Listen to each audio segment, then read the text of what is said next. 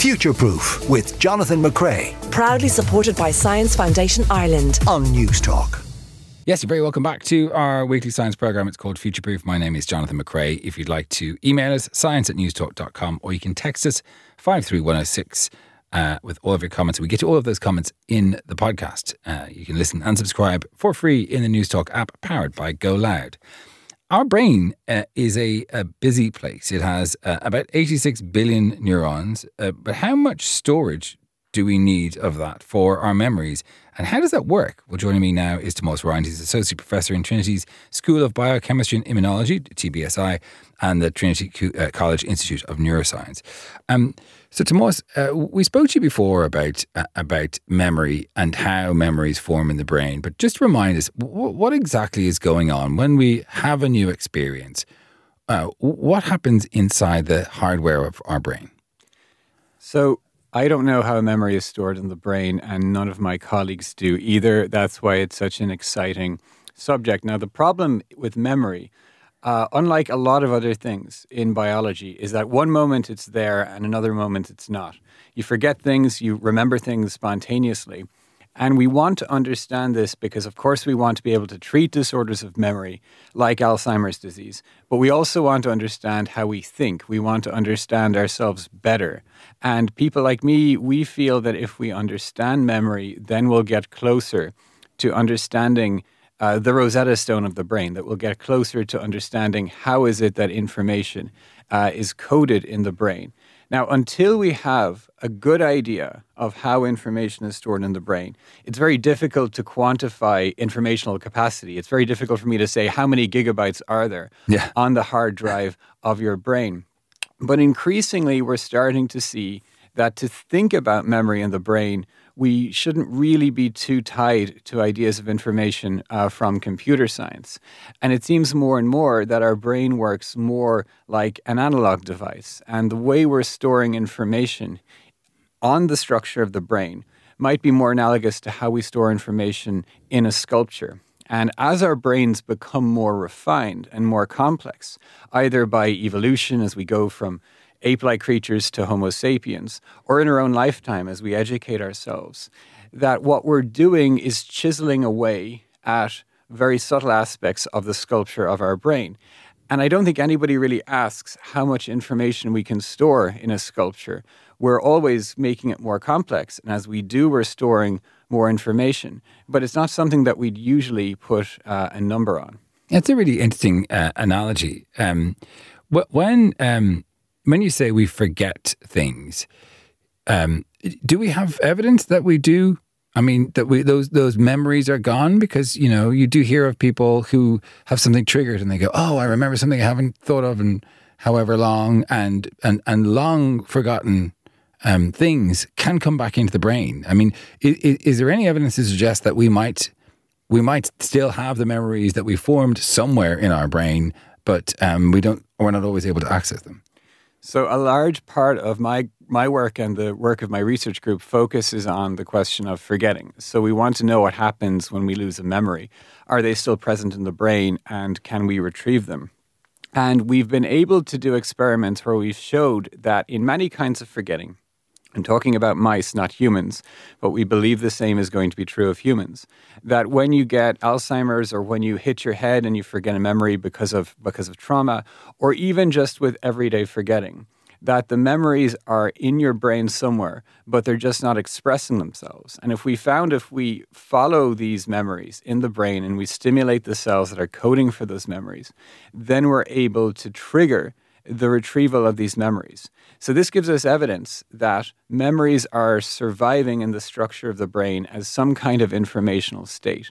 And we call that the engram. And aside from studying forgetting and the conditions for how memories are expressed, my group is really interested in chasing the engram. And like many of my colleagues, we want to understand how engrams are formed in the brain and what they actually look like. Talk to me about your research.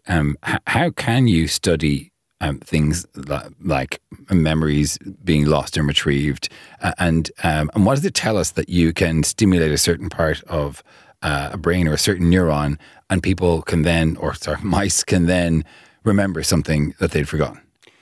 We've been puzzling about memory for thousands of years. In ancient Egypt and ancient Greece, many people believed that the seat of memory and consciousness was the heart. And the reason they thought that was because the heart's activity tended to correlate with our emotional state.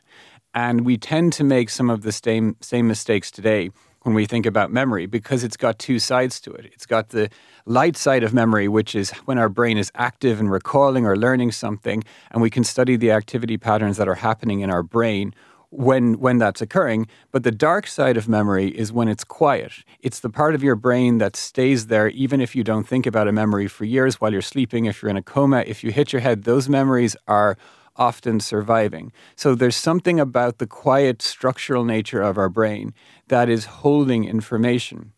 And only in the past 10 years or so have we been in a position to chase down, first of all, where the engram is in the brain or where our engrams are. And now we're starting to get to be in a position of what that change is. What is the difference that makes a difference when we encode a memory in the brain? So you talk about engrams. Are these cells? Are they messages? Are they like photons? Are they part wave particle, part physical? So the short answer is we don't know. The engram is a philosophical concept. Oh, really? Okay. And what it means is we have changes that are happening in our brain all the time. Your brain is in a constant dynamic state of flux, moment to moment. And the reason for that is spontaneous brain activity. Our brain, as you said, is 86 billion neurons. It's connected by a network that is crucially electrically active. So when you understand that a brain, first of all, is a complex network, and secondly, is electrically active, you can imagine how much complex activity is happening moment to moment. Some of it is spontaneous. Some of it is that you're still growing if you're a teenager or if you're under 25. For people like us, Jonathan, it's because we're slowly degenerating. So it's also changing moment to moment because of that. And also there's just all kinds of learning happening. And some of that learning is leaving long-term changes in the brain. And the challenge as scientists is to find the changes that are accounting for a particular memory. Before you learn something and after you learn something, I get two different versions of your brain. And the difference between those two brains is the engram. Yeah. Now, the problem is there's all sorts of random differences between your two brains also. So we're chasing down the difference that makes a difference that allows us to say we have control of a particular memory. And we think that we can identify the cells that are holding an engram. We call these engram cells. And we do this by hijacking certain genetic activity in the brain. So some genes tend to be turned on in your brain when the cell is very active. And so we can hitchhike on these genes to identify and tag particular cells that are activated by a particular memory. So we call them engram cells. But we don't know how they're storing an engram. But we know if we stimulate these cells, we can get a subject to recall a memory, even when they seem to have forgotten it. So this gives us an experimental handle on something of the stuff of memory. And what we've done recently is to try to narrow in on what is it about these cells that is storing the information. When you talk about engram cells, presumably we can't say, oh, this is a memory of the post box I once posted my letter to Santa in when I was 6 years old. Like that, each cell, because we do have place cells, right? We have cells in the brain that are associated with a particular geophysical place in time in the world, which is crazy to me. Do we think that we possibly have memory cells? Because it seems to me that memories are too complex to be able to pin down to something as simple as a GPS location. So I think we do have memory cells in the brain, but we're not quite certain how they're contributing to information. We are nowhere near a point in the history of our science where I can go into your brain and read out your memory of this conversation or where you live or what your favorite food is. And the reason for that is we don't know what the code is for how these cells are actually storing the information. And there are many scientific ideas for how they're storing information. Some people believe that there are molecules within these cells that are storing the information in some kind of a biochemical or a genetic format. Right. Other people will argue that the network of the brain is relatively fixed and we're storing the information at set points in different nodes of the network of our brain. And others still will argue that the memory is not in the cells at all, but that the cells are in the engram. And the engram is more of a structure that emerges across the brain. I would put myself in that camp because I think we have developing evidence to suggest that the engram is not forming in the engram cells, but rather the engram cells are contributing to greater structural memory. When you say structure, you're talking about a virtual structure. You're not talking about a physical part of the brain. I mean very much a physical structure of the brain. So our brains are rewiring with experience, just as they wire in development. I mean, would we not have found this structure? I mean, damage to the brain, we lose hair, we lose memories. Surely we would have zeroed in on a place by now if there was a physical structure that that housed our memories? So the trick is that very few cells at any particular point in time actually store a particular engram. So you have 86 billion cells in your brain. Maybe only a few 100,000 of them are involved in a particular engram. And so identifying those cells and the structural changes that happen between them is like looking for a needle in a haystack. Right. And our ability to do that has only come about relatively recently. But I think that the issue is that memory is about the relationship between these engrams and the world. And we tend to overly focus on the brain itself, and we need to understand that the brain works in relation to the environment that we evolved in. So just as for genetics, there's no information that is intrinsic to a DNA sequence. Genetics has meaning because these sequences create codes that have meaning in the environment of a cell, a developing embryo. And I think the same is true of memory, that the information and meaning is about the relationship between our brains and the world that we live in. Talk to me about practically how you do this with mouse models in the lab. What are you doing to study memory in these models, and what has this new paper shown us? So what we can do is to train animals to do different behavioral tasks. Mice are what we focus on. They're very intelligent creatures. And psychologists have been developing ways of studying mouse behavior for over 50 years. So mice can learn how to navigate a maze. They can learn that a particular place is good or bad. They're very good at foraging. They're actually very creative in some ways. So we can label the engram cells that are activated by different memories in the same mouse brain. And in this particular study, what we did was to label two different memories that had nothing to do with each other. We trained the mouse to recognize one context, which it learned the walls, the smell of, became familiar with it. And we labeled the engram cells for that memory. Then we got the mice to experience a slightly negative experience. So it's a mild foot shock, which it doesn't like. It causes it some discomfort, but no harm. And it learns that another particular place is bad. And these memories are quite separate in the brain. They are stored in different cells. Crucially, what we did then was to link these two memories by associating cues that were present for both memory A and memory B. And as we did this, we followed what happened to the engram cells that we had crucially already labeled in the brain. So because we'd labeled with genetic techniques engram A cells and engram B cells, we knew where they were in the brain, we knew what they looked like.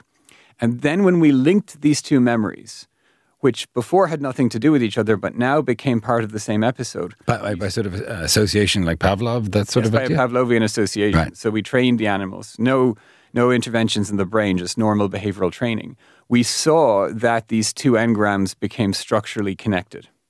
And more than that, we showed that if we stimulated optogenetically, that means with light to activate the brain cells, in one engram, it activated the other engram. Oh my God. And on top of that, if we inhibited the second engram, it stopped the first engram from being expressed. So these two engrams had become structurally linked as a result of the behavioral training that we had done. And in doing so, we could also find some molecular changes that were enabling this process to occur. So what we think this indicates is good evidence in favor of the idea that memories are plasticity or changes. Neuroscientists use the word plasticity. It's just a fancy word that means change. That the changes between the engram cells is what is carrying the information to tell us about the world and not necessarily things that are within these cells. So in these mice, you were able to essentially witness the formation of an association of two memories and the linking of them in the brain that you had done in real life. Exactly. Wow. And what we think is this linking of the two memories is like the evolving sculpture.